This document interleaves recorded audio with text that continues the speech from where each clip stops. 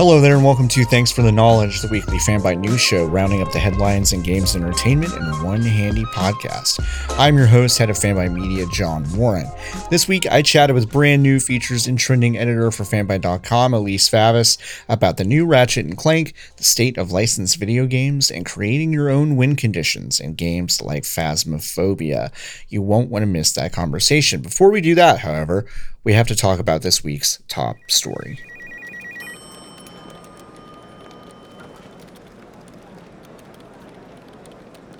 Top story today is business, baby. 4 stories to distress or delight you, depending on your proclivities. Let's start with Activision Blizzard CEO Bobby Kotick, who recently received flack for his outrageous salary and corporate bonus, while the company shed hundreds of employees. This week, it was reported that he voluntarily cut his salary in half from $1.75 million a year to a measly $875,000 per year. However, as the Securities and Exchange Commission filing shows, he could actually end up with more as a result of bonuses written into the new contract. If Activision hits some very attainable revenue targets and other metrics, Kotick could get a 200% bonus on top of the annual salary he makes. Unless something goes terribly wrong for Activision Blizzard, and judging by how fast they shed talent to make sure that bottom line looks nice and fat, it won't. Kotick stands to make as much, if not more, than he was before. Some are applauding Kotick for the move because it's technically more performance-based, but yeah, still wild. Speaking of outrageous corporate bonuses, let's check back in with CD Projekt. Jason Schreier over at Bloomberg is reporting that 5 board members for the publisher of Cyberpunk 2077 are set to receive roughly $28 million in bonuses against $562 million in revenue, with employees receiving between $5,000 and $20,000 based on seniority. That revenue number reflects a 500% increase from last year, since Cyberpunk sold almost 14 million copies despite not being sold by the PlayStation Store anymore. They took it off the store. Listen, if the company made profits and wants to distribute them, I think that's cool, but $28 million to 5 people is a whole lot when you can make the very clear argument that the board was directly responsible for the botched launch of 2020's most polarizing AAA video game.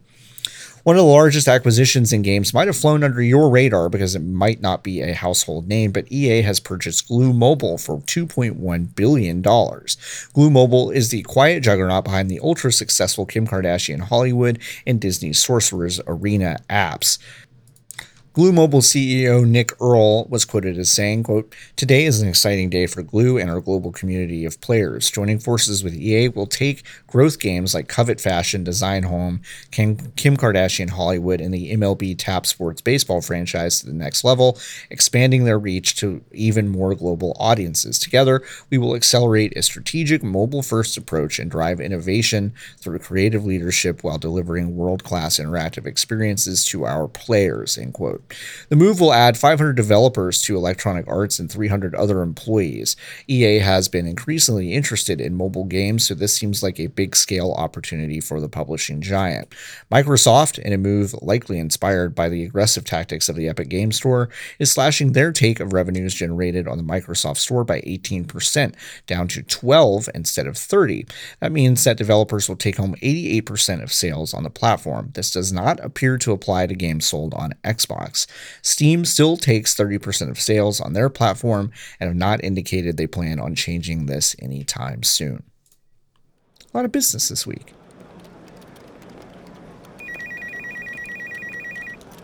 My guest this week is the brand new features and trending editor for Fanbyte.com. Previously, you could see her over at the Washington Post and Game Informer. I am super excited to introduce Elise Favis. Hello. Hello! So happy to join Fanbyte alongside new editor-in-chief Danielle Riendeau. Brand new editor-in-chief. The coronation was this week. Congratulations. Congrats to Danielle. God, that was funny. That was hilarious. People are still very confused by that, by the way. Yeah, I saw some. I saw some folks that I know really well. Liking the tweet that we congratulated Danielle on being EIC this week, that I absolutely should have known better, but they, I don't know. But it's also hard. You can also just totally play it off too. Cause a few people that I think got were like, oh, I was just playing along. And I was like, were you? Were you? Right. Yeah. There's people that were like doubling back after their tweet, and I'm like, well, okay. It's really funny. First of all, you just moved from the Beltway back to Minnesota, which is exciting. I did. Yeah. Huge move. 3-day drive. Wow. Still kind of exhausted from it. That's a big drive. Yeah. Very boring drive. A lot of just nothingness along the way. Yeah.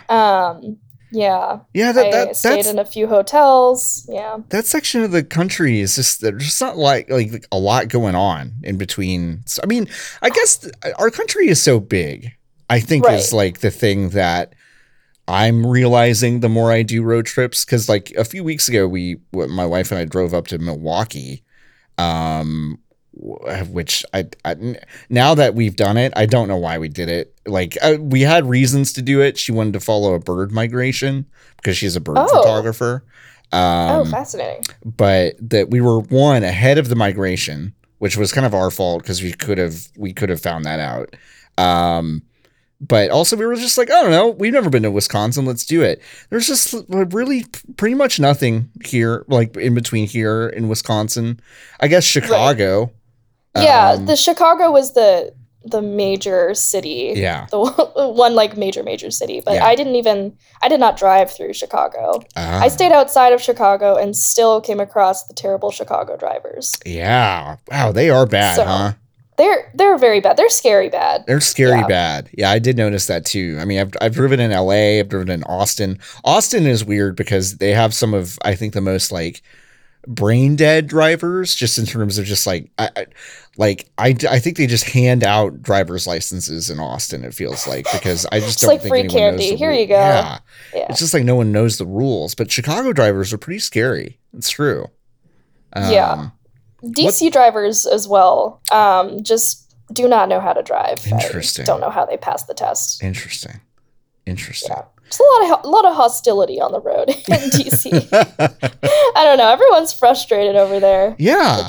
I mean, I get it. I guess I'd be frustrated too. It's just like, why put up with that? I don't know. Right. It's weird. Yeah. I guess we should talk about video games. I don't know. It's a video game website, kind of. Sort of. You'll figure that out very quickly. That I think like we've done a big grift here, and we've basically convinced a large swath of people that we cover video games, but really don't. But we did have the Sony State of Play this week, and Subnautica and Among Us were like the two indies that were covered. But mostly it was a showcase for the new Ratchet and Clank Rift Apart, which. Let's talk about that first. That game is beautiful. I can't believe how good that game looks. Are you surprised at like the leap that we're seeing in quality, visual fidelity for that game? Yeah, I think it's one of the best. It's one of the best looking PS5 games. It's weird because I feel like we don't have our staple PS5 game yet. Like there isn't the game that I'm thinking, I would go and buy the console for it. And I don't know if Rift Apart will be that. For many people, like I think a lot of people were hoping Cyberpunk would be that, even though it's not an exclusive. But we know how that went. But yeah, you're right. It looks gorgeous. I think like Imran described it like it looks like a Pixar movie. Which he's right, it does. And I think it's cool to see how much they're utilizing the PS5 SSD, and not just for load times, but just to actually jump from world to world basically instantaneously. Is wild. Like that's just crazy to me. It's super, super, super interesting tech, and like we saw a little bit of how that's going to work, and like I wonder how it seems like it's going to be very deeply integrated into gameplay in a way that like. I guess I shouldn't be surprised because it's called Rift Apart, but like, I mean, what an interesting mechanic. I mean, it really is showcasing. It's cool. Technology. It's really creative. Yeah. I talked to Insomniac a little when I was at the Washington Post for Rift Apart, and they were saying that even if you're going through a rift and you're seeing a world for like 1 second and then jumping into the next rift, all those worlds are fully playable, like technically fully playable. You might not be able to in that sequence to actually go and do stuff, but those are real worlds that you can that are, technically fully realized, which is wild. And yeah, I it's don't like understand loading that. entire worlds in less than a second. I just don't understand it. It's like less. I think it's less like bombastic than this because like the idea of it was so wild at the time, but it kind of reminds me of how I felt when Sean Murray was showing off No Man's Sky for the first time. Of just Right. wait, Oh what? man. Wait, what? I was like, what are y'all talking about? I don't understand what's happening. I don't understand what I'm looking at. I don't understand how you're doing it. He kept saying it's math. It's just math. And I'm like, no, sorry. You can't just say it's math. But this feels kind of the same way of like, what do you mean it's all playable at this moment? No, it's not. This is some sort of trick, but they say it's kind of not. Yeah, I mean, I hope it doesn't go the same way, No Man's Sky originally did. Yeah, it's gonna take him 5 years to realize this vision or whatever. Yeah, No Man's Sky though, man, what a comeback story! Comeback story. Yeah, I was one of those people that was hyped as hell for No Man's Sky. Yeah. I don't feel the same hype for Rift Apart necessarily, but yeah, I do think it's impressive for sure. You mentioned to me that you are a fan of 3D platformers, but you've not played very much of this series except for a little bit of the 2016 game. Let's talk about that for a second because I also love 3D platformers, but I have to admit, not this is not a super conscious thing, but I think like my unconscious bias is showing because I feel like if it's not a Mario game, it feels like an off-brand experience. Oh, yeah. Mm. But that's not fair. Like, what are some of your non-Mario 3D platformers that you've really enjoyed over the years? I think my ultimate favorite is Psychonauts. Mm. It's a good one. It's funny. JV Gwaltney, who I worked with at Game Informer, he bugs me all the time because he's like, "Oh, it doesn't play well. It's not a good game." I'm like, "Okay, man," but no, I think it hasn't aged that great, but you can say that for most, 3D platformers of that era, for sure. of like the Xbox 360 era. But it was doing so many interesting things, mm-hmm. It like, had all these kind of different genres within it, and it was just such a cool story. And I just don't feel like I've played anything else like it. Yeah. So that's definitely among one of my favorites. And I'm also a big Crash Bandicoot fan. Okay.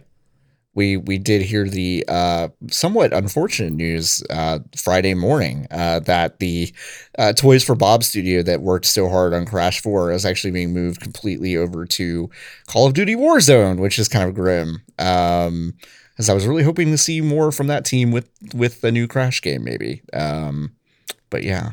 Mm-hmm. Did you like the new Crash Bandicoot?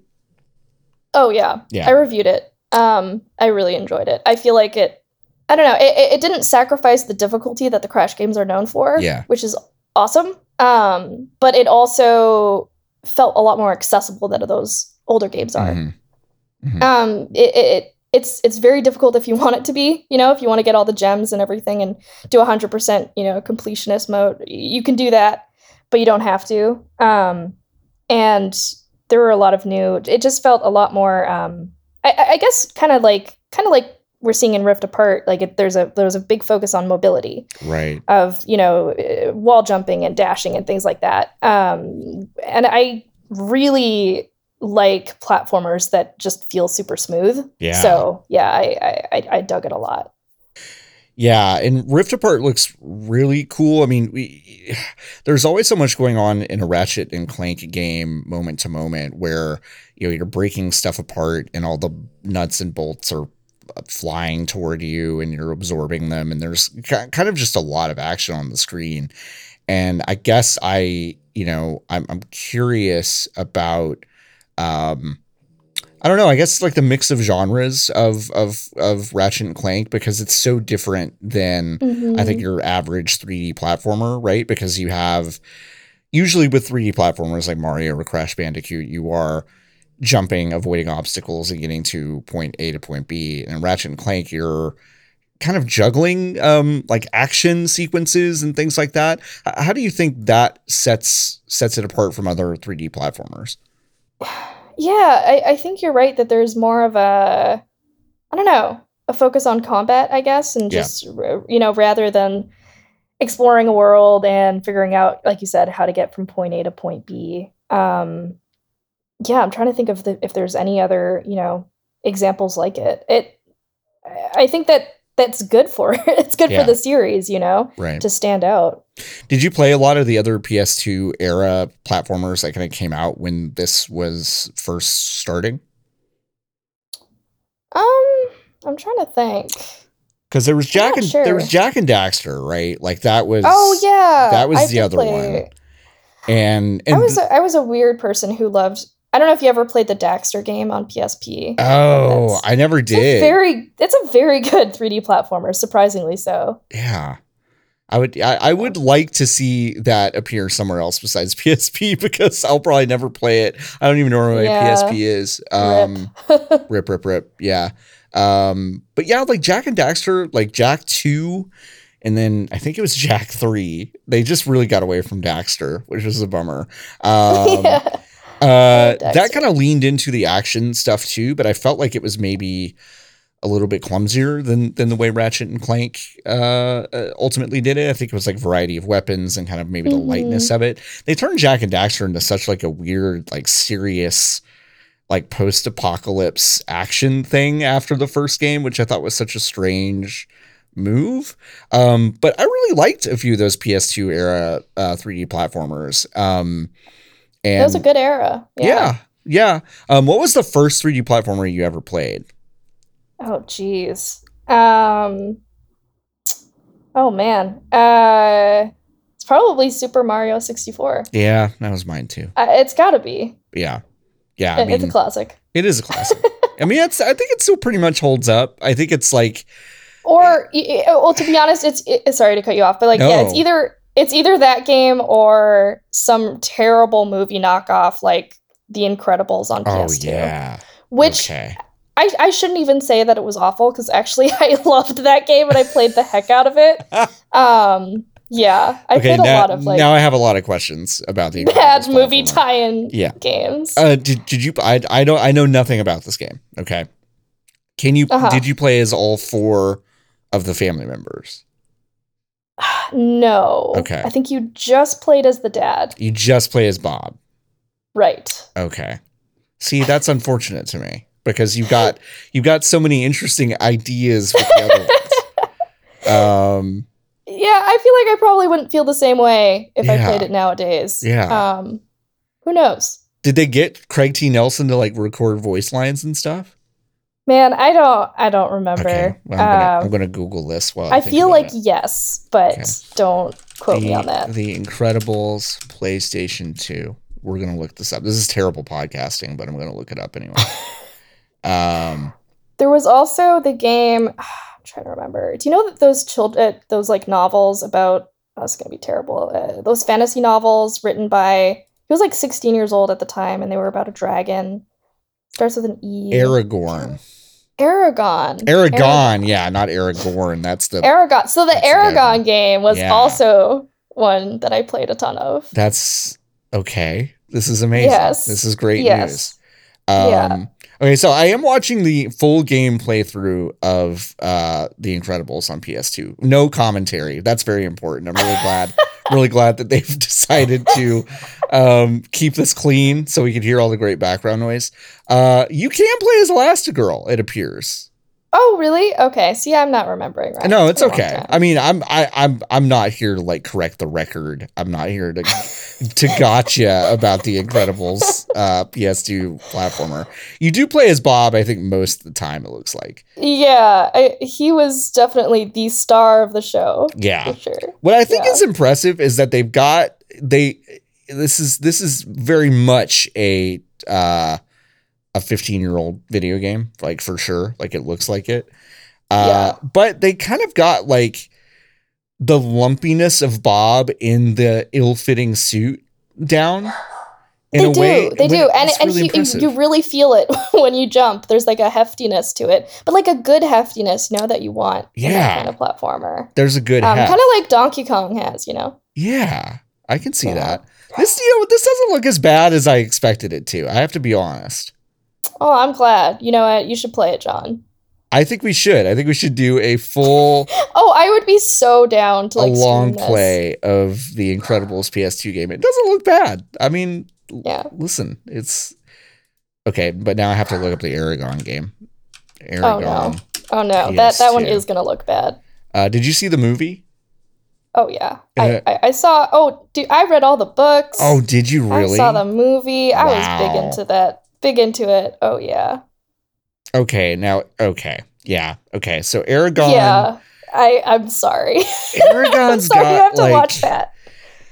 Aragon's got like the visual style of a very low budget, like PC, like sword action I game. remember it looked absolutely terrible. Yeah. Visually. It played okay. It looks like it plays okay. It does look like the frame rate's hovering at about a 20, you know, which is right. which is cool. Yeah, There's a Lord of the Rings game on PS2 as well that I played a lot of. okay, all right. Mm-hmm. I'm trying to think of like the most. I played good games too. I just want to set the record. No, like listen, I think if you don't play bad games at some point, like if you don't have a lot of experience with bad games, you really ought to. Like I know that seems silly, and there is some discourse about like, well, there is no bad video game. There are bad video games. Oh, there Listen, absolutely I'm looking at one is. right Oh, now. It's for Aragon. sure. Yeah. But I think you gotta round out your experience. I'm trying to think of like a licensed game that I played a lot of, and it was probably the as my French bulldog continues to bark in the background, which we're just gonna leave in the show. He wants to add to the conversation. Yeah, I mean she's saying something about Banjo-Kazooie nuts and bolts, but I can't totally make it out. Yeah. I don't know. She always goes on Mumbling and on about too that much. game. Yeah. Mm. I think I played a lot of the Vin Diesel Chronicles of Riddick first person video game, like as far as licensed games go. Mm-hmm. Because that was very good. It was like a weird first person melee action game where you're escaping a prison, and it didn't suck. But Interesting. I'm trying to think of other licensed games I've played that definitely sucked. There's a lot of licensed games that suck. There are a unfortunately. lot. There are a lot. I'm trying to think of other platformers that I played. Did you play the Banjo-Kazooie duo on N64? No, I actually never played Wow. Banjo-Kazooie, which is kind of wild. Yeah. That is kind of wild. Yeah. I think we're gonna have to do. I did play some Banjo stream. Yaku. Oh my god, I'm forgetting how to say it. Ukulele. Ukulele. Thank you. Yeah. I did play some of that, which I enjoyed. Yeah. Yeah, you got that soundtrack. It's a good soundtrack. Right? Yeah. Oh yeah. Yeah, I played a demo of that, but I don't think I played the whole thing. I I should feel go like a back lot and of do people that. did not play the final product. It sort of went under the radar, and like I think there was a lot of hype for it with the Kickstarter, and then once it was actually out, I feel like I didn't hear much about it. I think what happened to me is that I played the demo and I go, I remember this game, but I think I liked it better when it was called Banjo-Kazooie, and then I just I got Rare Replay and played Banjo-Kazooie instead, and I think that's kind of what happened to me. Yeah. But yeah. Hey, Raisinette. Hey, stop barking, please. Hey. She has opinions. She has opinions. Hey, Jordo, just leave this in the show. It's okay. She's never barked like this before. I don't know what she sees. I don't know what she's doing. Do you have animals? I can't remember. I have 2 cats who Okay. tend to meow at walls. Yeah. And I wonder sometimes if there's ghosts stuck in there. Yeah. Yeah. Yeah. Spooky. I often will find one of my dogs barking at a corner, which is really scary. Yeah, it's just like I don't see what you're seeing, and that my cat is like spooked, and I'm like, I don't know what's wrong. Yeah. Yeah. Keep your recording going. I'm gonna make a note of the time. I am gonna go see what my dog is doing. Okay, while she's barking. sure. Hey, Raisinette. Hey. Hey, Raisinette. Hey. Stop barking, please. Hey, Raisinette. Stop barking, please.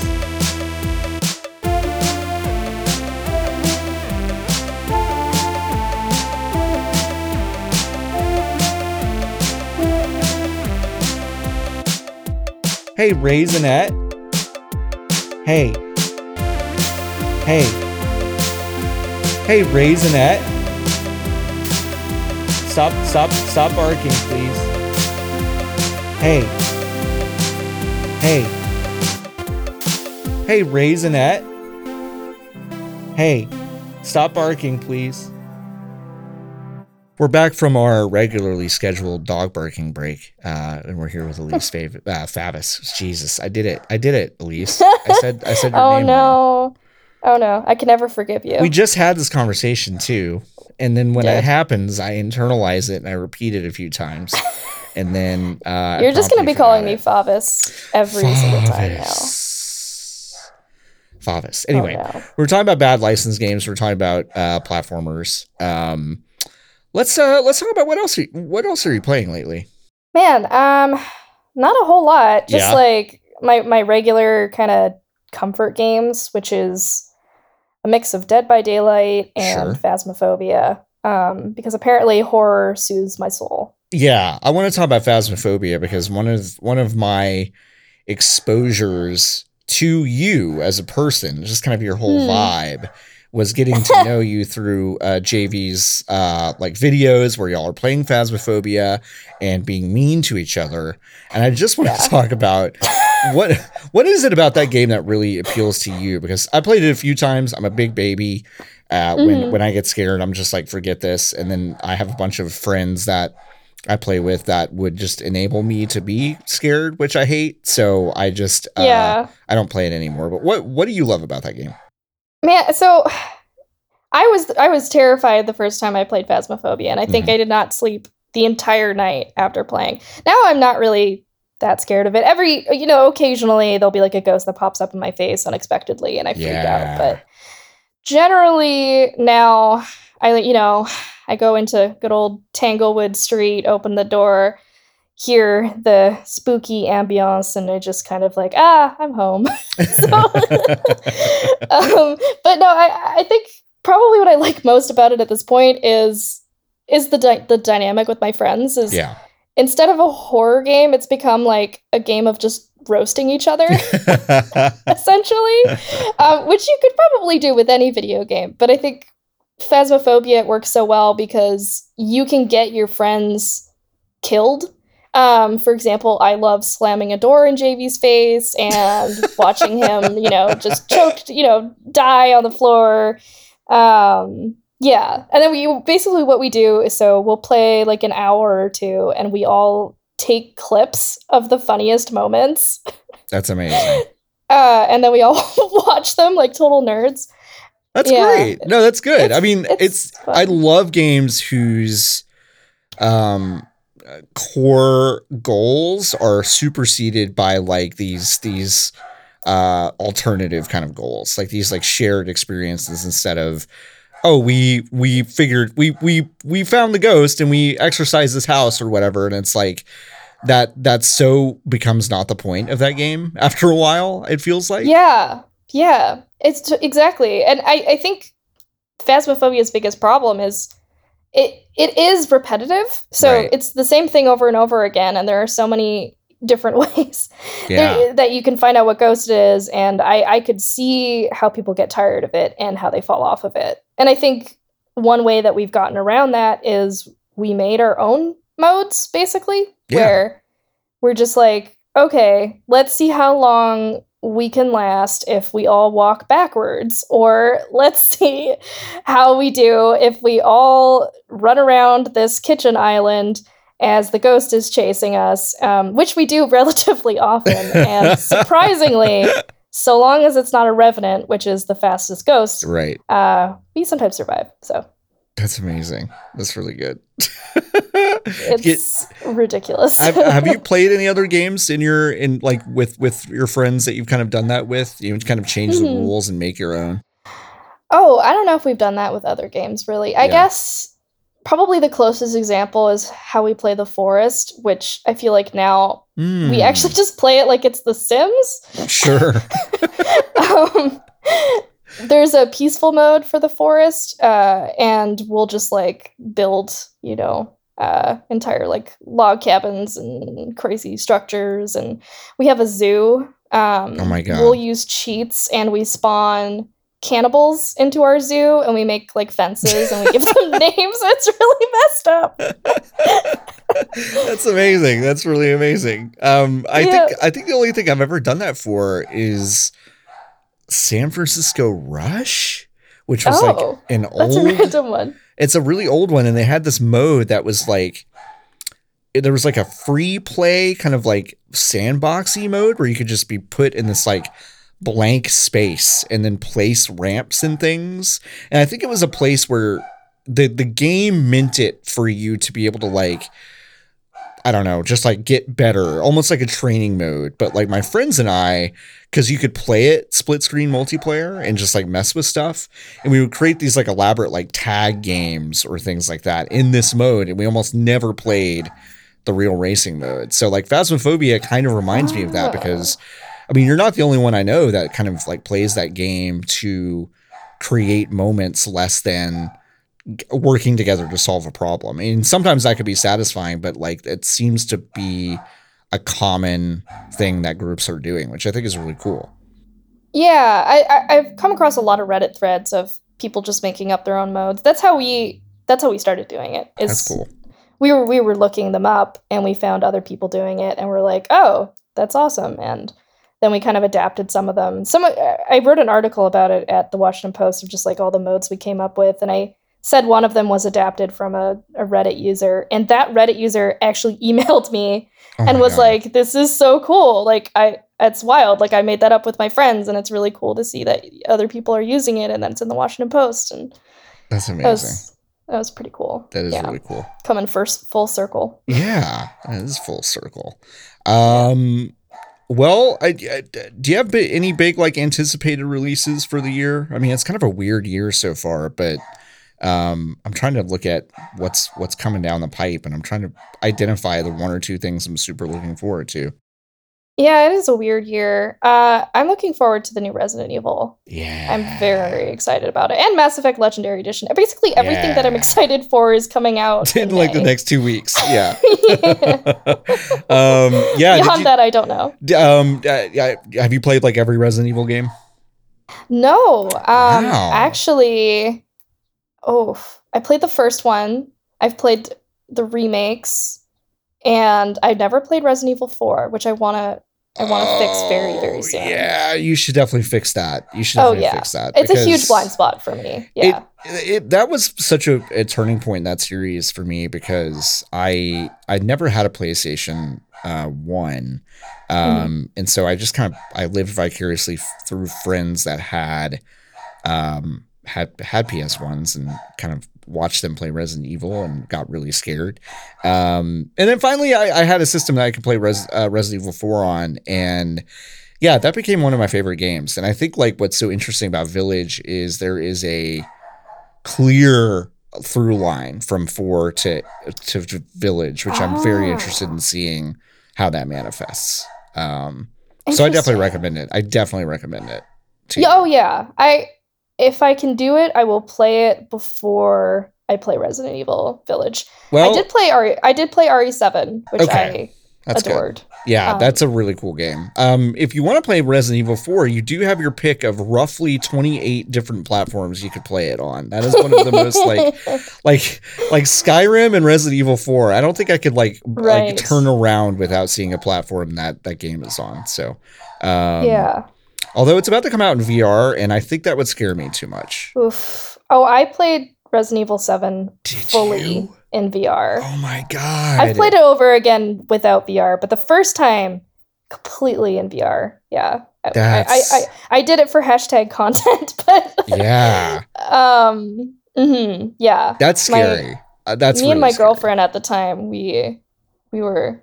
I mean, she struggled a lot more than me. Okay, no, that's not true. We both struggled. She would get mad at me if she's listening. I love this. You throw her under the bus, then immediately you're like, okay, I can't do that. She might hear this. But she was like shaking from head to toe at one point. Oh, wow. Yeah, there's a villain. Oh, gosh. Did you play Resident Evil 7? Yes, I did. Okay, there's like that spider lady. Yeah. Yeah. So it was like after that encounter, I think in the attic, Mm-hmm. if I'm remembering right. Yeah. Yeah, she. Oh, That's a really I scary felt part. bad because I felt bad because she just happened to be playing the worst parts. Like we didn't know. It was just like I would play a part, and then she was like, "Oh my god, what the fuck?" So yeah. The shift to first person for that series was so it really changed the way that series felt, but at the same time, it felt pretty right. Like after playing it just for a little while, I was like, yep. Like if you really want to kind of refocus how scary the series can be, this is kind of how you do it. And I don't know. I'll be interested to see if 8 is scarier. I do kind of know if it is or isn't, because I've been talking to Colin McGregor, or Guide's staffer, because he's been playing it for a couple weeks now. So I have some idea of what we can expect. But I'm super excited about that. Mass Effect Legendary Edition. Gosh, we've talked about Mass Effect a lot here at the site for a while. What are you most excited about with the changes they're making to the Legendary Edition? So Thane's eyes are just so much more pronounced and glassier. So I'm really excited to say I want you, Thane, and look in his beautiful eyes. I mean, I don't know what answer I expected, but that's clearly I should have expected this. I wish I was joking, honestly, because I'm kind of not. I know you're not. You're completely obsessed with Thane. Thane is the light and the way, and that's the most important thing to you, which I understand. I mean, like, I'm excited to see what Tali looks like under that helmet in the Legendary Edition. I have no idea. Oh my gosh. So I'm excited to dive back into that, even though I've played that series for 200 hours at this point. Yeah, same. I mean, I'm curious about the Mass Effect 1 changes for sure. That seems to be the bulk of the changes that they're doing. Is like Eden Prime looks so different now. Super different. Do you think all the changes have been for the better in terms of like the environmental stuff? I don't know. I go back and forth on Eden Prime. Like, it looked a lot more, I guess, I don't know if apocalyptic's the right word, but it just looked grimmer before. It looked grimmer before, which, like, yeah, I thought that was kind of the vibe, right? Like, it's an interesting idea where, like, it almost feels like they filtered Mass Effect through one of those, like, how they used to be like, we remade Ocarina of Time in Unreal Engine, and like it had this kind of like glossy, not real sense to it, and that's kind of how I feel about some of the environmental changes that they made to the Mass Effect stuff. So we'll see. So obsessed with the lens flare even more now. I know.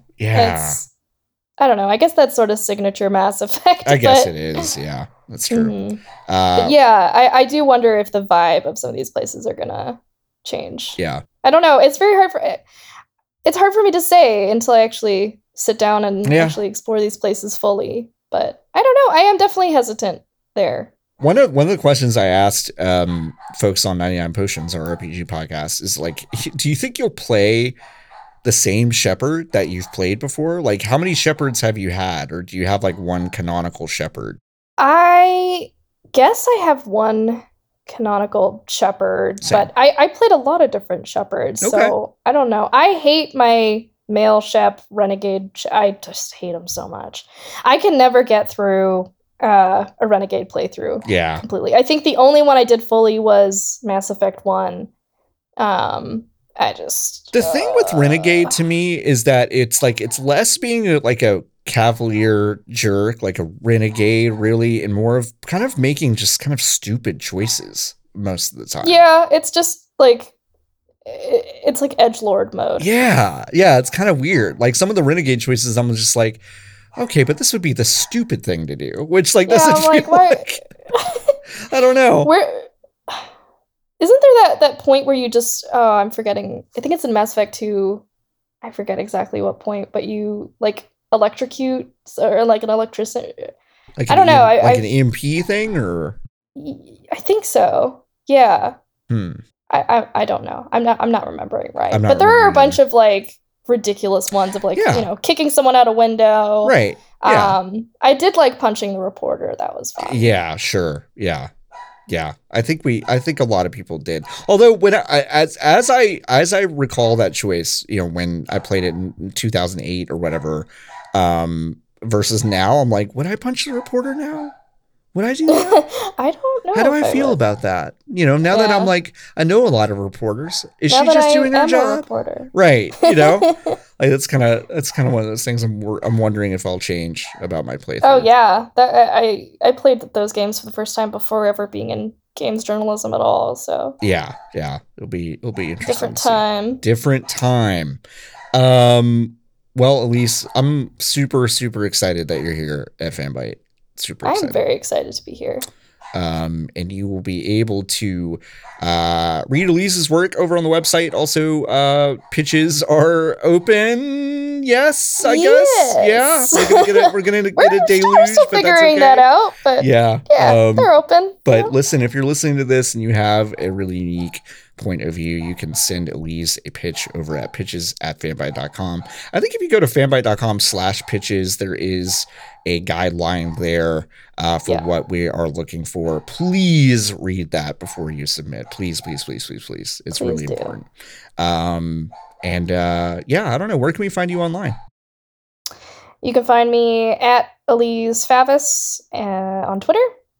Amazing. You can read some of my past work at launcher.gg, which is the Washington Post's video game vertical. And of course, you can find me at Fanbyte as of yesterday. So, hey. And all of your work at the Washington Post was incredible, which goes without saying. So, wouldn't it be weird if I didn't think it was incredible? And that would have been. We're like, your stuff at the Washington Post is okay, but why don't you come work for us? And maybe it'll be better. This is all just a big joke. Yeah, I mean, listen, Fanbyte as a rule is kind of a big grift. Yeah, I mean, someone asked the other day, or just posted the other day, if wondered aloud if Fanbyte was just a elaborate money laundering scheme, and I'm here to say that it is. It is maybe, indeed. Yes. And we're peeking allowed behind the curtain now, and I can confirm. Yeah. You can confirm. Money laundering. And that's the reporting that you can expect from Elise Favis over at fanbyte.com. That's right. Investigative journalism of figuring out, after only one day of work here, that we are indeed a money laundering scheme. Get ready for my expose. Can't believe the cancellations coming from inside the house. Okay, we'll talk to you soon. I actually never left WAPO. Good. I'm glad.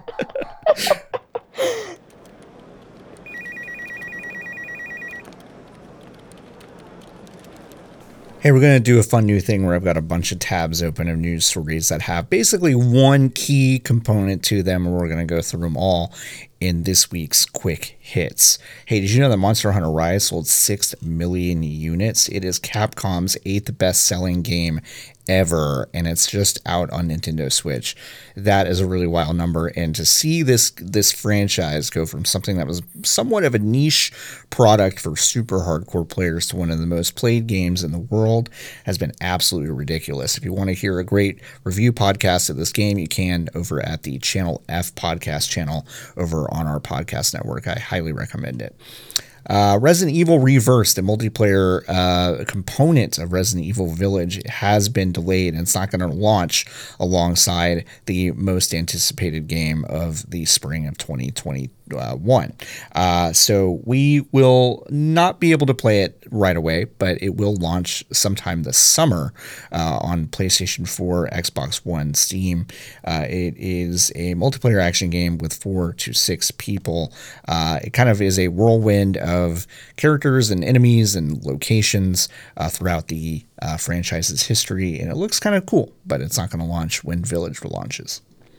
Naughty Dog has apparently outlined The Last of Us Part 3, but they're not working on it yet. In fact, they're working on a bunch of other stuff, including The Last of Us multiplayer, and as we've also heard, shuffling around some stuff internally that used to belong to some other studios, and now they're working on some stuff internally. It is a busy time for Naughty Dog, but not working on The Last of Us Part 3 quite yet. Super Mario Party is a Switch game that came out in 2018. That was almost 3 years ago. And it was offline only and has not received a whole lot of updating or anything, but it abruptly this week received an update to give it online mode. Online play supports all the boards in the game, 70 mini games, as well as the 2 versus 2 partner mode. We can only speculate about why this move is being made now, but you have to imagine maybe Super Mario Party 2 is in the works. Who knows? But this is a welcome addition to an older game in the Switch library. Let's see, what's next? Longtime Street Fighter producer Yoshinori Ono is now over at Delightworks, which is really wild. He worked on the Street Fighter franchise for a very long time. He was with Capcom for almost 30 years, and now he is the president and CEO of Delightworks as of May 1st. They're working on fighting games right now like Melty Blood Type Lumina. They've also released Fate Stay Night, Fate Grand Order.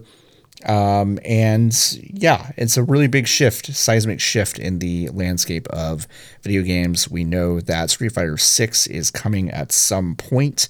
Ono was working on Street Fighter's final season of characters, of which we do not know the final character yet, but that will happen soon. And yeah, it's a pretty turbulent time for Street Fighter. Ono no longer working at Capcom. Now he's over at Delightworks, which is pretty interesting. Apex Legends is getting a 3 versus 3 arena mode. That's going to come out on Tuesday, May. Let's see what that date is. Yep, that's going to be May 4th. It looks a whole lot like Valorant, to be honest, which I think is cool, because if you don't like the movement of Valorant, and I don't personally, but you love the movement of Apex Legends, but wishes it was maybe a little smaller, a little more tactical, and there's economy involved, so between rounds you have to worry about like how much money to spend on certain weapons and things like that, which I do think is a cool thing. You should check this out. I think it's going to be a really interesting mode. It would not surprise me if the Fanbyte crew played it over at twitch.tv/fanbyte. You should stay tuned. And finally, Google Stadia has released a beta for a search bar on their platform. Now, Google has released a search bar for the cloud-based gaming service that they run. I just want to repeat just the crux of that. Google is releasing a search function to search for all the games that are on its cloud platform. It's Google. Anyway, this is not a joke. It's not a goof. They're releasing a thing. You can see a review of the Stadia search bar over at fanbyte.com. Imran wrote it. And it kind of works. So please go check that out.